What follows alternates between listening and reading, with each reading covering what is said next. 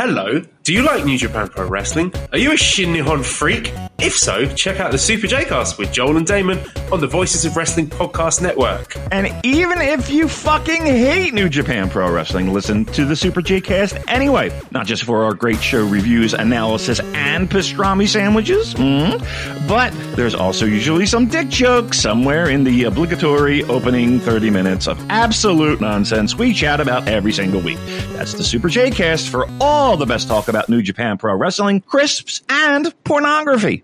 This podcast is a member of the Voices of Wrestling Podcasting Network. Visit voicesofwrestling.com to hear the rest of our great podcasts, as well as show reviews, columns, opinions, and updates across the world of wrestling. It's my music. You're listening to Music of the Mat on the Voices of Wrestling Podcast Network. Hello, and welcome to Music of the Mat, the podcast devoted exclusively to the music of pro wrestling. It's all part of the Voices of Wrestling Podcast Network. I'm your host, Andrew Rich. This is episode 154, and it's a Music Memories episode. And today I'm joined by a returning guest here on the show. They are a contributor at Voices of Wrestling. It's John Carroll. Hello, John. Am I a contributor, Andrew? What did I contribute? You've written some reviews. You've written some reviews here and there, I think. I did the G1 show with Juice and David Finlay. And I really don't remember doing anything else in 2022. It may have literally been that one show. But yeah, contributor. Oh, I did also do the Wrestling Omakase episode where I took a very obnoxious victory lap about Naito getting into the Wrestling Observer Hall of Fame. I forgot. You? A victory lap on Naito? You, of all people? I'm shocked by this whole thing. It was really surprising. Yeah. But yeah, so those are my two contributions for 2022. So I can continue being a Voices of Wrestling contributor. Yes. Well, it's actually been a while since you've been on this show here. I think the last time you were on was before the pandemic even. That's how long ago it was. Wow. But we did see each other at Forbidden Door last year. In the suite. That was a lot of fun there. And yeah, this is your big return to the podcast. So hurrah. Hurrah. What was my last episode? Was it did we do Dragon Gate Units or something? No, that was your first episode, the Heel Units. Your last one was, I believe, Jamming Around Japan, number 1. So that was a couple years ago. And since then, you were on Omakase more recently than that, though. Yeah, last time I did that show, it was the 5 matches where you picked 2, I picked 2, and there's a fan vote for the 5th one. So yeah, but that was fun. It was, yeah. I mean, again, last time that you were on here, you have since, I guess, shut it down, gone on hiatus. What's the state of the podcast at this point? Is it gone for good now, or I don't think I've done with it for good. I mean, I brought it back 2 months ago, 3 months ago, whenever Naito got in the Hall of Fame, to just do that one episode. So I think that's kind of what I'm going to do from now on is if I ever really want to talk about something, I can get a guest together really quickly. I'm not retired, but it's never going to be I don't think it'll ever be a regular thing again. The problem is I travel way too much now. I remember I had a different podcast idea, not Omakase, but a different podcast idea for a weekly podcast. I brought it up to Nicole, my partner, who I was interested in doing this, and she looked at me like I had 5 heads, and she was like, "Why the fuck would you do that?" And she was not at all into the idea of me doing a weekly podcast again. And I get it because it is it's one of these things that when you have when you live with somebody else, podcasting weekly kind of is a burden on them too, because it's especially when you live in an apartment, where it's this is an hour and a half to 3 hours where every week where I have to take the bedroom and cannot be bothered basically. And never mind the fact that we travel a lot now, and it's doing it around a travel schedule is kind of weird. I've done podcasts on location before. I did it in Japan, I believe twice. I think we did it in Japan, not the third trip, but the other 2 trips. But yeah, and it's fun, but it's also a lot of, you have to bring the equipment with you, at least the microphone, and you do this microphone I have, the Blue Snowball. I've gotten every time I try to bring it in a carry-on bag, they always stop me and take my whole bag apart because they're like, "What the fuck is this?" Like every single time I've taken it with, and it's not even just Japan, because I've taken it with me. Like we did like an on location episode with the G1 in Dallas show, I think. Yeah, I remember that. Yeah.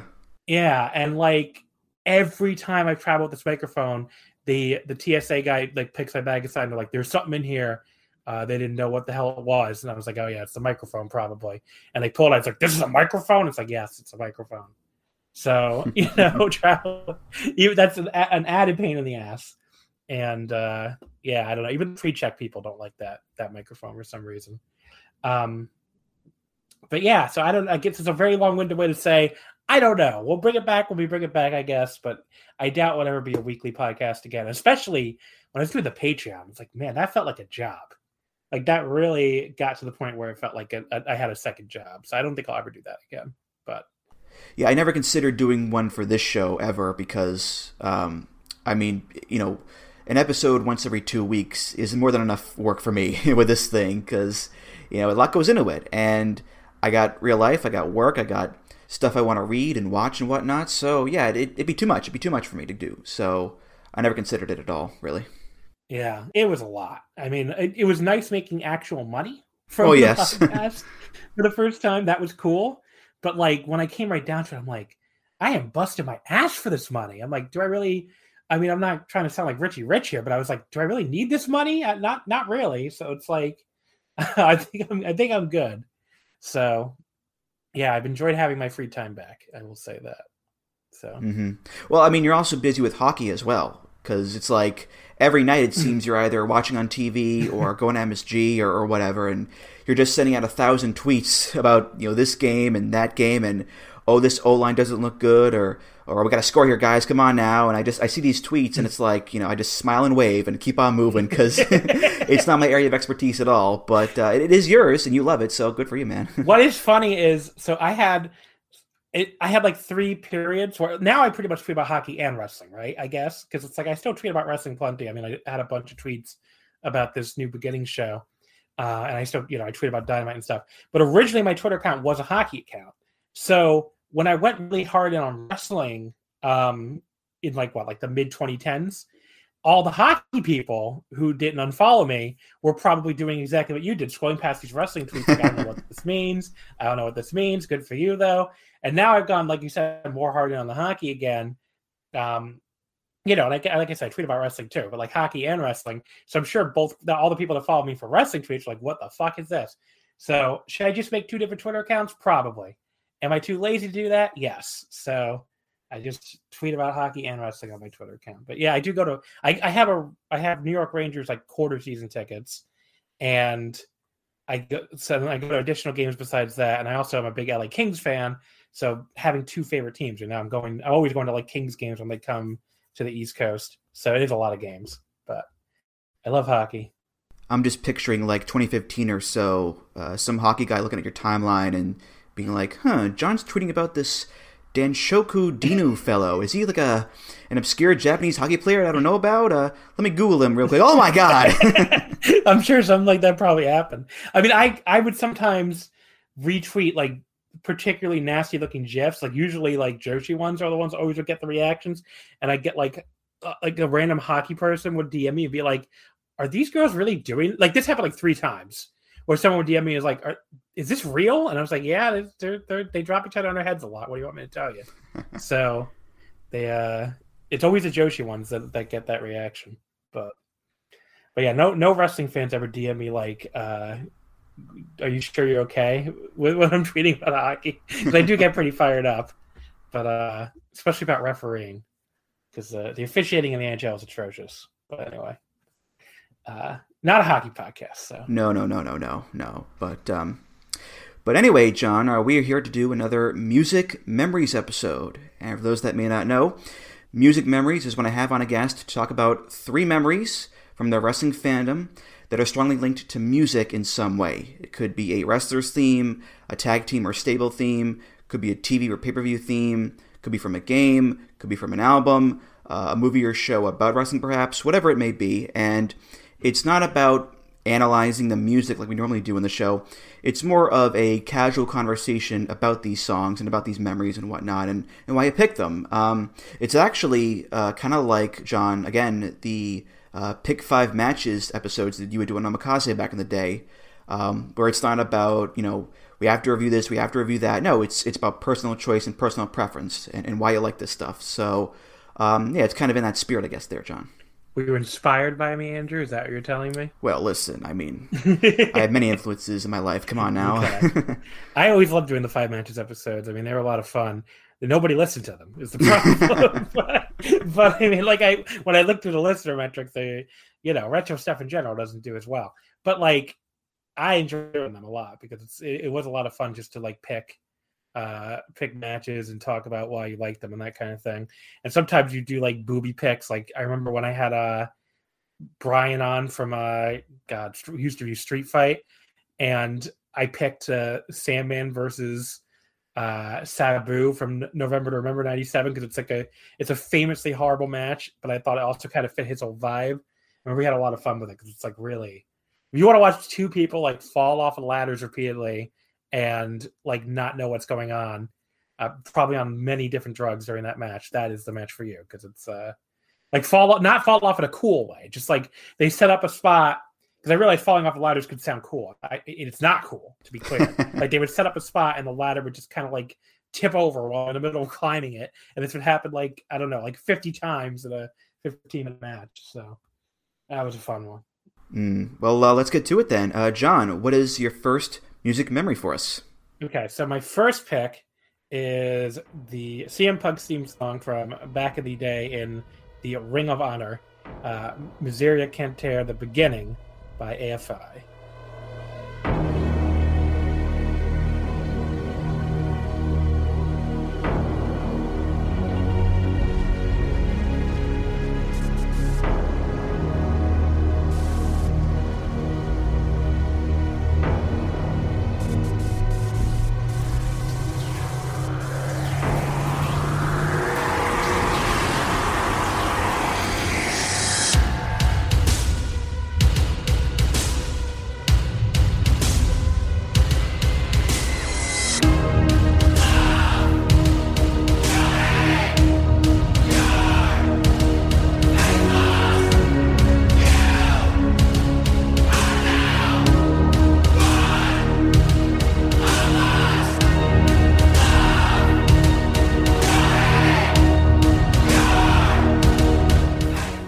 So I picked this pretty much. I was definitely going to pick when you came to me with this whole pitch for this Music Memories episode. I was definitely going to pick something from my days attending Ring of Honor. Mostly in the front row, I should say. So if I ever want to remember what I looked like in 2004, I have many options to choose from. But yeah, I mean, so I wanted to pick something from that time. My first thought was to pick Special K's theme song from that period, which was Victim of Hardstyle, I believe. But then you informed me that rotten Joe Gagne got to it before I could. The no good scoundrel, who also was attending lots of Ring of Honor shows around the same time up in Boston. I was attending them, of course. I don't know, the Northeast Corridor, I guess you'd say. I went to pretty much all the Philly shows, definitely all the New Jersey shows, and then all the New York City shows. I made an occasional appearance in Connecticut or Long Island before my buddy and I kind of decided, are these shows worth the trip? At a certain point, anyone who was following Ring of Honor at that point could tell you that those Connecticut and Long Island shows were kind of B shows, and they were the longest trips we would take, basically, from where we were at the time in New Jersey. So, we kind of ended up doing them less and less, but we did do them for a little while. But yeah, so we went to all those kind of shows, and so if I wasn't gonna, I didn't. You told me I could have done Victim of Hardstyle, but I wanted to do, a different song. And I was a huge CM Punk mark back in the day. I loved Punk. It was it's kind of funny now because I am definitely not straight edge at all, but as a 17 to 19-year-old at the time, I was like, you know what? I tried drinking in 9th grade and almost threw up. That sucked. I'm going to go straight edge now. And that did not last very long until after I turned 21. It pretty much was done immediately. But yes, I was influenced by CM Punk at the time. in that regard. So I was like very into this whole straight edge thing, and he just seemed really cool at the time, right? Like he has this theme song, which is like, it sounds like kind of dark and spooky, but not like in a corny way. And he played the entire thing plays for his entrance, which was like a very unique thing at the time. It's like I think just under 3 minutes, the song length. So, and he's a guy who, much like someone we'll be talking about later, would let quite a bit of it play before he came out, which just made him feel like an even bigger deal. And of course, back in the day, sitting in the front row, the barricade slapping as it was, his theme song was by far the most fun to barricade slap in time too. And yeah, just really like, if I hear that song, even though I'm not, it's not really like my style of music in general. Like I'm not listening to AFI on my off, in a non-wrestling context. But like, if I hear that song, it will instantly transport me to like, all these venues in the Northeast and seeing CM Punk come out and just him feeling like the absolute biggest star in wrestling to me at that point. And, I was really, really behind him in that feud with Samoa Joe. So the other, like if I had to like distill it down, this theme song to one specific memory, it would definitely be being in the Rexplex in Elizabeth, New Jersey. I believe November 2004. I could have the month wrong. It could have been December. But for the third Samoa Joe versus CM Punk match after the 2 60-minute draws, which was a pretty incredible match. I've always thought it was really underrated. They told this story with Punk like bleeding a gusher pretty much right out the bat, and that kind of being his downfall. I just remember being there thinking that we were going to see Punk win the title, and it obviously didn't happen. But not. I don't remember leaving that building feeling like, we just got screwed or we were angry. But I remember leaving the building feeling like, wow, this was quite the match we saw, and Punk just came up short. So it was like, the fact that Ring of Honor booked the match and Samoa Joe being so good too. And they booked that match in a way where I was a huge CM Punk fan at the time. I really wanted to see CM Punk win, but I wasn't mad about it when I left, right? I think that says a lot about how good their booking was at the time and how good, Gabe Sapolsky booked that. And, I think in a lot of ways, I think a lot of companies today would have overthought that and made it either some kind of screw job or some kind of interference or some other kind of bullshit. And it goes to show that sometimes someone can just win clean and it's totally fine. So, Yeah, I've said before on the show that I'm doing this big watch of classic ROH from the beginning onward. And right now I'm up to spring of 05. I just finished a show called Back to Basics. And it's funny, you mentioned B shows in Connecticut. That was a show that was a B show in Connecticut. So there you go. And I'm about to watch. Have you been trying to spot my face in the front row? I haven't spotted you yet. No. I don't think so anyway. But I'm about to watch the infamous Best of American Super Juniors show. Oh. Actually, with good old Dragon Soldier B. Yep, I was there. And, that was Asbury Park, New Jersey. Yeah. But yeah, Miseria Cantare. This is still pre-summer of Punk. He's doing the Jimmy Rave feud and all that, so he still has the song. But at this point, he's also wearing the short trunks. And he's got some more muscle mass on him. And it's like, yeah, WWE's going to come calling real soon here. Because, he's no longer this, dumpy-looking guy in basketball shorts. He looks like a guy that could be actually presentable and on TV. So, yeah, it's fun just to see Punk's, literal and figurative growth and change over time as ROH goes along there. Where, yeah, Joe versus Punk the year before, it's all about respect and honor and all that. And he's a man of the people. He's a good guy. He's a babyface, a real fan favorite. And he's in the basketball shorts. And then, a few months later, and he's in the trunks, and he's beating Aries for the belt. And all of a sudden, it's the summer of Punk. And he's Mr. Bad Guy, Ultimate Bad Guy.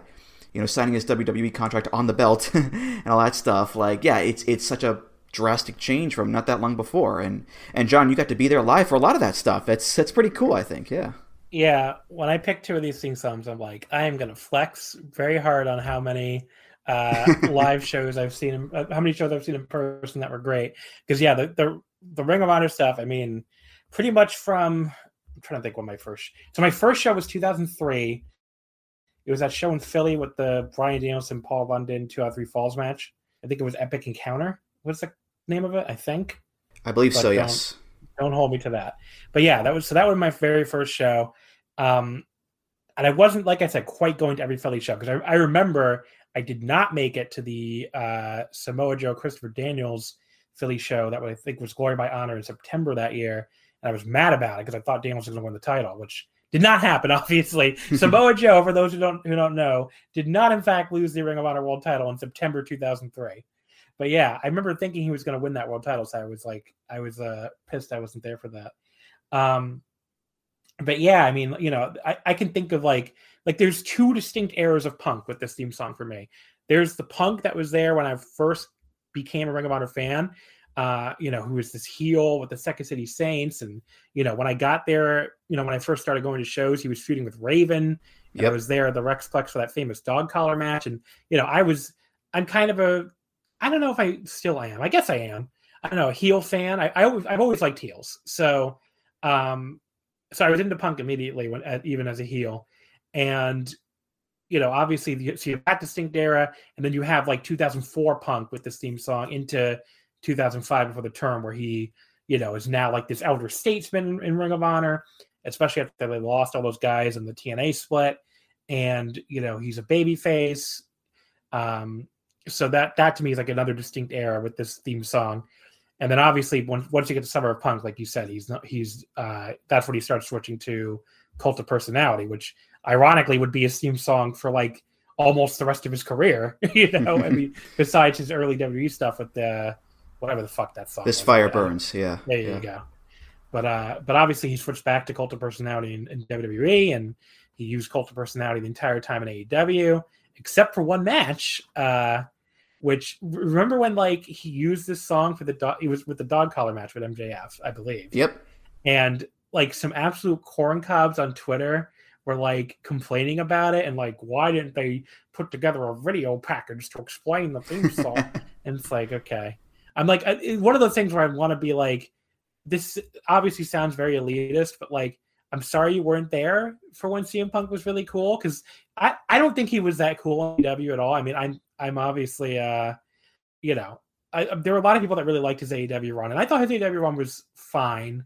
That's probably a little harsh. I thought it was good, but I don't know if living through the Ring of Honor stuff as a comparison point, maybe a little more jaded on it, but like he didn't come off as cool to me the way he did in Ring of Honor. And it's really hard to go from being like, the cool underground guy to now like the old guy coming back after, whatever it was, 8 years or 9 years.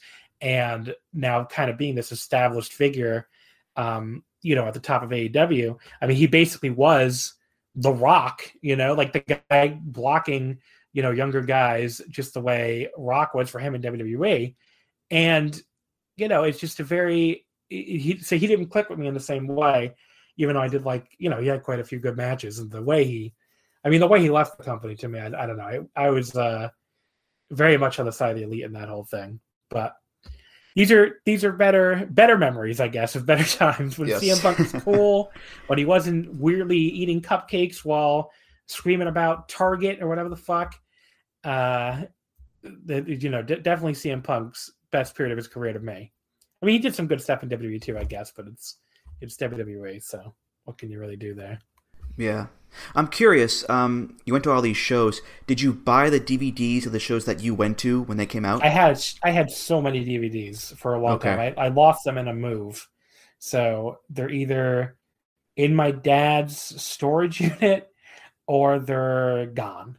So, but yeah, I wouldn't say I bought every show, but I bought a lot of shows. So I definitely had a lot of DVDs. They also was a period, I don't know when this was. Somebody who has a better memory than me, who used to go to these shows, can probably tell you. There was a period where they raised the price of the front row tickets, and they started giving you a free DVD with your ticket to justify this. I don't know if it was like for a long time, and maybe it was a free shirt. It was a free something. I thought it was a DVD, but I could be wrong. So that would have been another source of DVDs. And then they also ran a lot of like buy two, get one, and buy three, get one stuff. So that would be another way I would get a lot of DVDs at the time. So, but yeah, I had a ton of DVDs. All those moments of Gabe Sapolsky yelling "Dangerous!" just at your beck and call there for sure. Yeah, yeah. But okay, that was number one. John, what is music memory number two? So music memory number two is a song by the name of "Dress for Excellence Pyramid" by Yohei featuring Aki, and it was the theme song of Dragon Gate's Blood Warriors. In the hobby, it's not easy being a fan of ripping packs or repacks. We hype ourselves up thinking, maybe I can pull a Ken Griffey Jr. rookie card, but with zero transparency on available cards and hit rates, it's all just a shot in the dark. Until now. Introducing Slab Packs from ArenaClub.com, the only repack that provides real value, a complete view of all possible cards, and clear hit rates for each one. Now, when I buy Slab Packs at Arena Club, it finally feels like I know what I'm getting. I was able to open an Arena Club slab pack, and I'll be honest, it was a lot better than what you normally do. Say you go to a card show and there's a random innocuous brown bag of cards, and yeah, you can open it and look, it's going to be junk. You know what I mean? Like, you know what you're probably going to get in those. Maybe you find that fun, and sometimes I do. Sometimes I like just opening up cards and saying, hey, look at some random cards or whatever. But if you're really in this game to find value and find particular cards, it sucks to have to buy these mystery packs, and it ends up being, almost nothing, nothing of value. Not with Arena Club. You can display, again, of all available cards, hit rates, grading, so you know that when you're opening up the slab pack, you are going to get something valuable. You are getting something good. And Arena Club, in addition to having those great slab packs we just talked about, is also a marketplace for card collecting, buying, trading, selling, displaying, all that sort of stuff. But those Arena Club slab packs, man, they are revolutionizing the repack game with transparency. After your pulls are revealed, they'll immediately be placed in your vault for safekeeping or trading and selling, and you can have them officially graded by Arena Club as well. So again, sending these things off, it's going to be officially graded by Arena Club. And the Arena Club grading process is accurate, fast, and transparent, with full grade rationale provided and explanation of how your card was scored. So whether you're buying, selling, trading, or displaying, Arena Club is the card collecting platform that you have to check out. So right now, I've got a special offer here for Voices of Wrestling Network listeners. You can get 10% off of your first purchase by going to arenaclub.com/VOWnet. Again, that's arenaclub.com/VOWnet. Now, that's a crazy offer. That's 10% off a $400 slab pack. $40 off right there. 10% off your first purchase. No matter what that purchase is, 10% off. Again, that's arenaclub.com/VOWnet, arenaclub.com/VOWnet for 10% off your first purchase on Arena Club. And we thank them for sponsoring the Voices of Wrestling Podcast Network.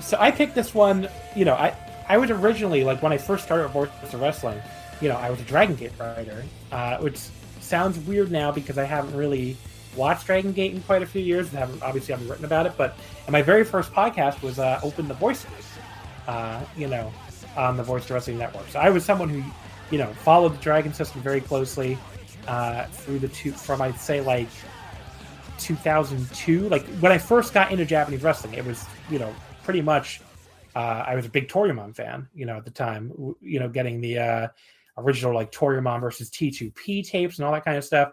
So, I was following along with the Dragon system from about like 2002. When did I fall out of it? Probably like I'm really always bad at estimating, like 2016 or 2017, maybe even later than that, but somewhere around, like whenever the heel stable changed from Mad Blanky or from Berserk to something else, I think that's when I lost track of it. So I don't even remember now the name of the new heel stable. I believe it was Antaeus. Yeah, or Antaeus or whatever it was. So I can figure this out in 2 seconds. When the hell did Antaeus start? Let's see. Because I remember that's when I really lost touch. January 13th, 2018. Okay, so I guess it was early 2018 when I really stopped watching Dragon Gate. I was probably going in that direction already, but that's like a very clean split. But yeah, so I was a fan of Dragon Gate for quite a long time. I watched, a ton of the shows, and this theme song was the theme song for Blood Warriors. So to give a little Dragon Gate history, Blood Warriors was formed towards the end of 2010 into the start of 2011, and they were, this amazing top heel stable that kind of came together as a union of two stables. So you had the remains of the, like what you would call the heel stable lineage at the time, where kind of each heel stable like bleeds in the next one.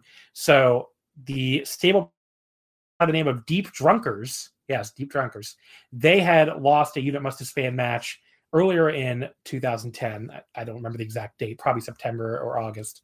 And at the same time, Naruki Doi had turned on the World One group to join up with them, but they said they didn't need a name at the time. They just became Team Doi. It's kind of like a, it's like a temporary name. And Doi would constantly hint that they were building to something bigger, and he would say like a name isn't necessary right now. So he would kind of hint that they were building something bigger, in the near future. At the same time, there was a unit called the Warriors, which was Shima's unit. They were basically baby faces. Maybe you could make a case they were like a little more neutral, but they were definitely on the baby face side. And this had members like Dragon Kid, who had never been heel before, and guys that had not been heel in quite a while, like Gamma, or at that point maybe he had been heel pretty recently. I don't know.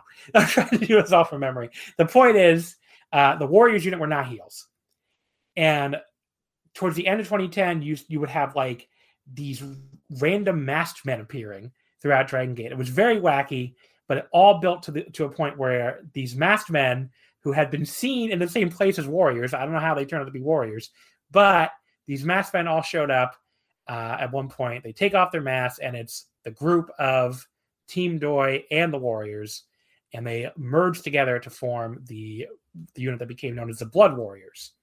And the theme song itself, it's just like, it's a very memorable song to me because it's basically two separate theme songs mashed up together, but it sounds so good together that like it sounds like that was the intention all along.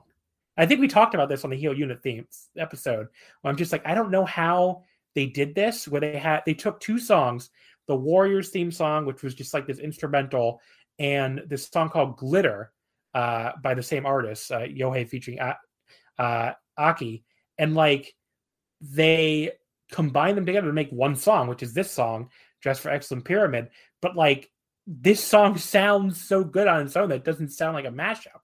So I don't know. Do you have any theories on how they pulled this off, Andrew? Did they already have Dress for Excellent Pyramid done and then put it in? Because that would be incredible, because the Warriors started like 2009 or something. I don't know if it goes that deep. I mean, the intricacies of Dragon Gate are well known, of course, but I don't know if it goes that far. But yeah, I had not heard this song in a few years, and then I listened to it recently, and I was like, oh yeah, this song is really, really awesome. Like, I should listen to this a lot more. I mean, I still have no idea what Dress for Excellence Pyramid means, but well, they used to form so when they first revealed themselves as like the new heel stable, they merged together. For some reason, they all like formed a pyramid together, like a human pyramid. Okay. So like the pyramid kind of became their thing. So like they would make a human pyramid constantly because they had a lot of members, obviously, so they could do a human pyramid since they were 2 units together. And it kind of the other reason why I picked this, besides the fact that it's just a really dope song, is it's my favorite period of Dragon Gate. It's just such a cool period where this mega heel unit comes together, and like it evolves throughout 2011 where they kick some people out that don't really fit the heel leaning. Like they kick out, like I mentioned, Dragon Kid. Anyone knows anything about Dragon Gate, I guess, would probably be like Dragon Kid was a heel. Not for very long. He got kicked out pretty quickly, and so they kicked out guys. They forced other stables to like react to them basically, and they made all these other stables disband and then eventually come together to form their own mega unit, Junction 3. And then Junction 3 and Blood Warriors feuded for the rest of 2011. It was just such a cool period of Dragon Gate with like these 2 mega armies just like going at it. And it leads into another cool period too, when Blood Warriors becomes Mad Blanky, which is another great heel unit. But yeah, it's one of these periods where I can hear this theme song and I can see them all come out in my head, and I can think of so many great matches from that period, like Masaki Mochizuki versus Akira Tozawa for the Open the Dream Gate in 2011, which was like an amazing match, and just all sorts of stuff from that period. Like I said, like when Shima and Ricochet challenged for the Dorian Ricochet, I think, actually, for the Open the Twin Gate. Or no, I'm confusing. No, it was Shima and Ricochet. I had it right the first time. Dorian Ricochet was later on. But yeah, I mean, it was just a really, really fun period of Dragon Gate, and you just had no idea, what was going to happen next, leading up to the formation of Junction 3. And that just became this, like, these 2 mega armies going head to head. It was just a lot of fun. So. Mm-hmm.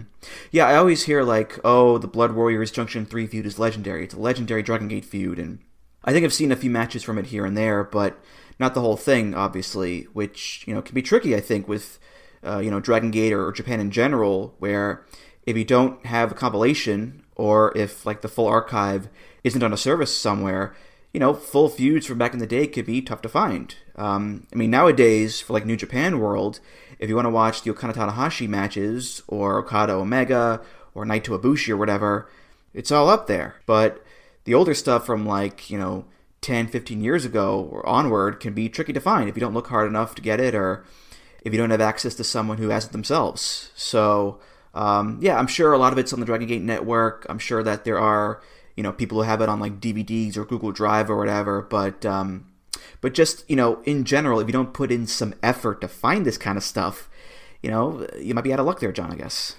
So the match battle I was talking about was Shima and Ricochet. It's when they beat Dragon Kid and Pac from Junction 3 for the Open. That's one of the matches I've seen. Yeah, awesome match. Yeah, that's from Kobe World that year. Because I was confusing with the Dragon Kid with Ricochet and Naruki Doi, and they would be, because they were both in Blood Warriors, but they would not become a team until they were both in, I think, World 1 International. So later, a splinter group later on, because the units of Dragon Gate, everybody, especially once you're out of it, it's like this stuff just it flows like a river. Yeah. Yeah, it is tough. Yeah. But yeah, so this is just a really cool song from one of my favorite periods in a wrestling promotion. And I don't know where you would go to watch it all either. Honestly, I haven't watched it all in a long time. There were like multiple people who had Dragon Gate archives. One of them works for the company now, so I doubt he still has it up. But that used to be a big source. But yeah, I don't know. I mean, actually, no, he would want to ask. I'm sure Mike Spears has it all. Likely, yeah. I think someone else I might know has it too. But anyway, time now for the third and final music memory. John, what do you got? So this is a song. I hope everybody's sitting down for this because they're going to be really stunned. I have this song, Stardust, by Kazin. I should know how to pronounce this. Kazin, I think. But it's Tetsuya Naito's theme, everybody. Very shocking.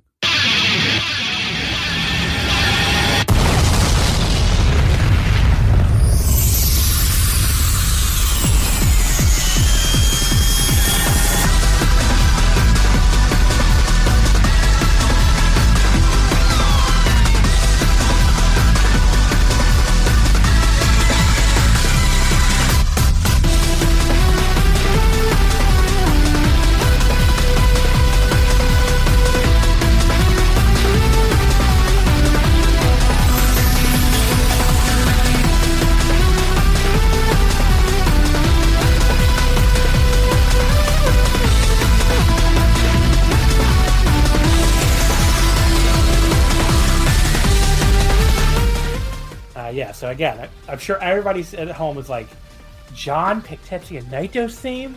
What the fuck? But yes, I did pick Naito's theme song. Andrew, when I picked this one, were you very surprised? I'll be honest, when I thought of you for this, the first thing I thought was, John's going to pick Naito's theme for sure. Just, within a second I thought, John's going to pick Naito's theme. Absolutely. No shocker there. Do you think you do the other two too? Did I surprise you with the other two, or did you just figure I assumed you were going to pick an ROH one, just because I know you went to so many shows back in the day. So that was one that was also kind of obvious to me, and I figured you'd pick another Japan one as well. So yeah, none of these picks are shocking at all. This is all in line with who I know you to be. So yeah, there you go. Yeah, I thought about doing Taichi's theme too, because again, I'm very well known. That's another one I thought of. Yeah. Yeah, which I love that song, and it's I just didn't want to do two modern New Japan ones, I guess. But yeah, Naito's theme song. I mean, look, besides the fact that he's my favorite wrestler ever and all that stuff, this song is just a banger. I don't know who the hell doesn't like this theme song, but like, you've been in arenas when this theme song hits. I mean, I know I've been at shows with you. Oh yeah, like the MSG. MSG, yep. The MSG, yeah. Like when that theme song hits, when that note starts, then you get the explosion. Like, there's nothing cooler. It's such a cool theme song when you're there live. It's maybe the best ever. And then obviously Naito waits for such a long time to come out. And, by the time he's coming out, the song is really like in full swing. It's just one of the coolest theme songs of all time. I don't think there's any. I mean, do you disagree about Naito's theme song? Not really. I mean, it's an amazing song. Yeah. It's up there with Okada's theme and Tanahashi's and Nakamura's or whatever. Just so many, high quality, iconic New Japan themes of recent years. And this is one of them, of course. I mean, we've heard it a million times as well, so it's iconic in that sense too. But yeah, this is just a great song. And what's amazing to me is they actually wanted to change it when he turned heel. I mean, I assume you've heard it. They released that Stardust Tranquilo mix. Yep. And I'm assuming that's what they would have changed it. And the Tranquilo mix is a cool song. It's like a cool, I don't mind that it exists really as a cool little remix, but it definitely should not have replaced it. They made the right call not to use it as his theme song, because it just would have, Naito, I believe, he said the reason why he didn't want his theme song to change is because he always viewed himself as like being the same person as he was as Stardust Genius. When he basically wanted to show that he was still the same person as even after LIJ formed, and I just can't imagine him coming out to anything else. So because the theme song even kind of works for him as a heel when he was like at his most heelish, because it has that weird period where it gets kind of quiet, and even if like you were mad or whatever, that like let's say you were really into Okada at the time when Naito beat him for the title, which I'm going to talk about more in a second, but that like the part I'm talking about, like it kind of works as like the heel just won, and now you're disappointed. There's like a very downbeat part to it too that just kind of always worked, even for like a heel. But obviously, like when it comes to the theme song, besides it being an awesome theme and all that, like the memory it brings up for me is being in Sumo Hall to see him win the IWGP Heavyweight title for the first time in April 2016, and then being in Sumo Hall again the next year to see him winning the G1 Climax in 2017. And like, there's just like the feeling I had those nights, and like, being in that building when that music hit, and the people just being like, it's one of those things where like, I don't know if I'll ever be in a crowd again that reacts to a person the way they reacted to Naito on those two shows. And not even just Naito, because Kenny Omega too, on the G1 final, like felt like, I mean, I've talked about this a lot, but like Kenny versus Naito felt like you were there for Rock versus Austin that night. I don't think that's an exaggeration. It felt like the two hottest wrestlers, like at the peak of their powers, and here they are, and they're going to fucking fight to see who wins the Great One Climax. I mean, it felt like, I really was like, this must have been what it felt like to be there for like Rock versus Austin at WrestleMania 17, because it felt like the exact same thing to me. The crowd is so into these two guys. They would like, if these two wrestlers each had told some of their fans to like get in the ring and die for them, some of them might have done it. So that's like the connection they had with the people in that crowd. So like, this theme song takes me to that moment instantly. It takes me to, because obviously it plays after he wins too. Like it takes me to Naito throwing that IWGP belt in the air and like just watching that, being amazed. And it takes me to Naito grabbing that G1 Climax trophy the next year and acting like he's gonna throw it into the crowd, which was one of the craziest moments. I just remember I was up in the balcony for both those shows. I way better seats, I should say, to the G1 final in 2017. We were like front row balcony versus like quite a bit high up for the title match. And like when he threatened to throw that trophy, I was basically looking straight down at him, like getting ready to take this and just fling it in the crowd and be like, oh my God. Because like, obviously he wasn't going to do it, but in the moment watching him do it, he's going to kill someone with that thing. What are you doing? It looks like he's going to fucking do it. Like he did it perfectly. But yeah, I mean, just incredible moments, incredible matches. I was, I've heard it live many other times too. At MSG with you, Dominion 2019 when he won the Intercontinental title from Kota Ibushi, and that like one of the craziest matches of all time, honestly. And I'm sure I will hear it again live since I'm gonna I'll be attending Wrestle Kingdom next year. So I'm very excited to finally hear his theme song live again. But yeah, I mean, it's just one of the all-time best theme songs for one of the all-time best wrestlers, my favorite wrestler, and it just brings me back to being in Japan and seeing these incredible matches. So yeah, I mean, those memories are always going to be a lot stronger because you were there live and not just watching it on TV or on your computer or whatever. Like you were in the building there among that crowd, in that atmosphere, in that just whole energy. It's like an extra emotional bump for the whole thing. I mean, as much as I loved All Out and Forbidden Door as shows in and of themselves, they were great shows. Being there live for those two shows just puts it over the top as like these, amazing wrestling memories that'll have and cherish forever. I mean, being there for All Out and just seeing that Lucha Brothers Young Bucks cage match and the Cole and Danielson debuts and Suzuki confronting Moxley and Punk's first match back against Darby Allin and Forbidden Door the next year, Shibata coming out to confront Ospreay and Okada's coin drop hitting and the crowd just exploding. The unfortunate part of Forbidden Door for me is because we were in a suite with an open bar. I remember that much. My memory of that is much worse than my memory of these Naito matches. But yes, from my vague, fuzzy memories, I remember having a good time. Yeah. I mean, it's one of those things where, as great as something is when you're watching at home, it can be even greater when you're there live, or worse. It could be a lot worse if the show sucks or whatever. But that's the risk you take when you go to a show. And lucky for us, with your Japan shows, John, and with All Out and Forbidden Door, those were great shows. So our luck held out for those two ones for sure. Have you ever been to a bad live show? It's a great question. I don't think so. I mean, I haven't been to that many just in general. I've been to a shitload, and I can tell you, I can give you one right because they're really even. I used to go to like a lot of WWE pay-per-views like in the 2000s. So I'm sure I saw some like subpar shows like Survivor Series 2006 in Philly. I remember it was not that great. That was the Batista Booker T or King Booker world title, I think, main event. But like I don't have like negative memories of that show because it was still fun. It was still a live show. The only show I can think of off the top of my head that I hated every second of, besides like some random like SmackDown tapings that were pretty stupid, but like the only big show was Judgment Day, I believe 2004. Whichever one was Undertaker versus Mr. Kennedy as the main event, or with the last ride match. That was not Judgment Day. That was it was No Mercy. No Mercy. Yeah. 05, I think. 06, 05. maybe. You sure it's 05? Let's see.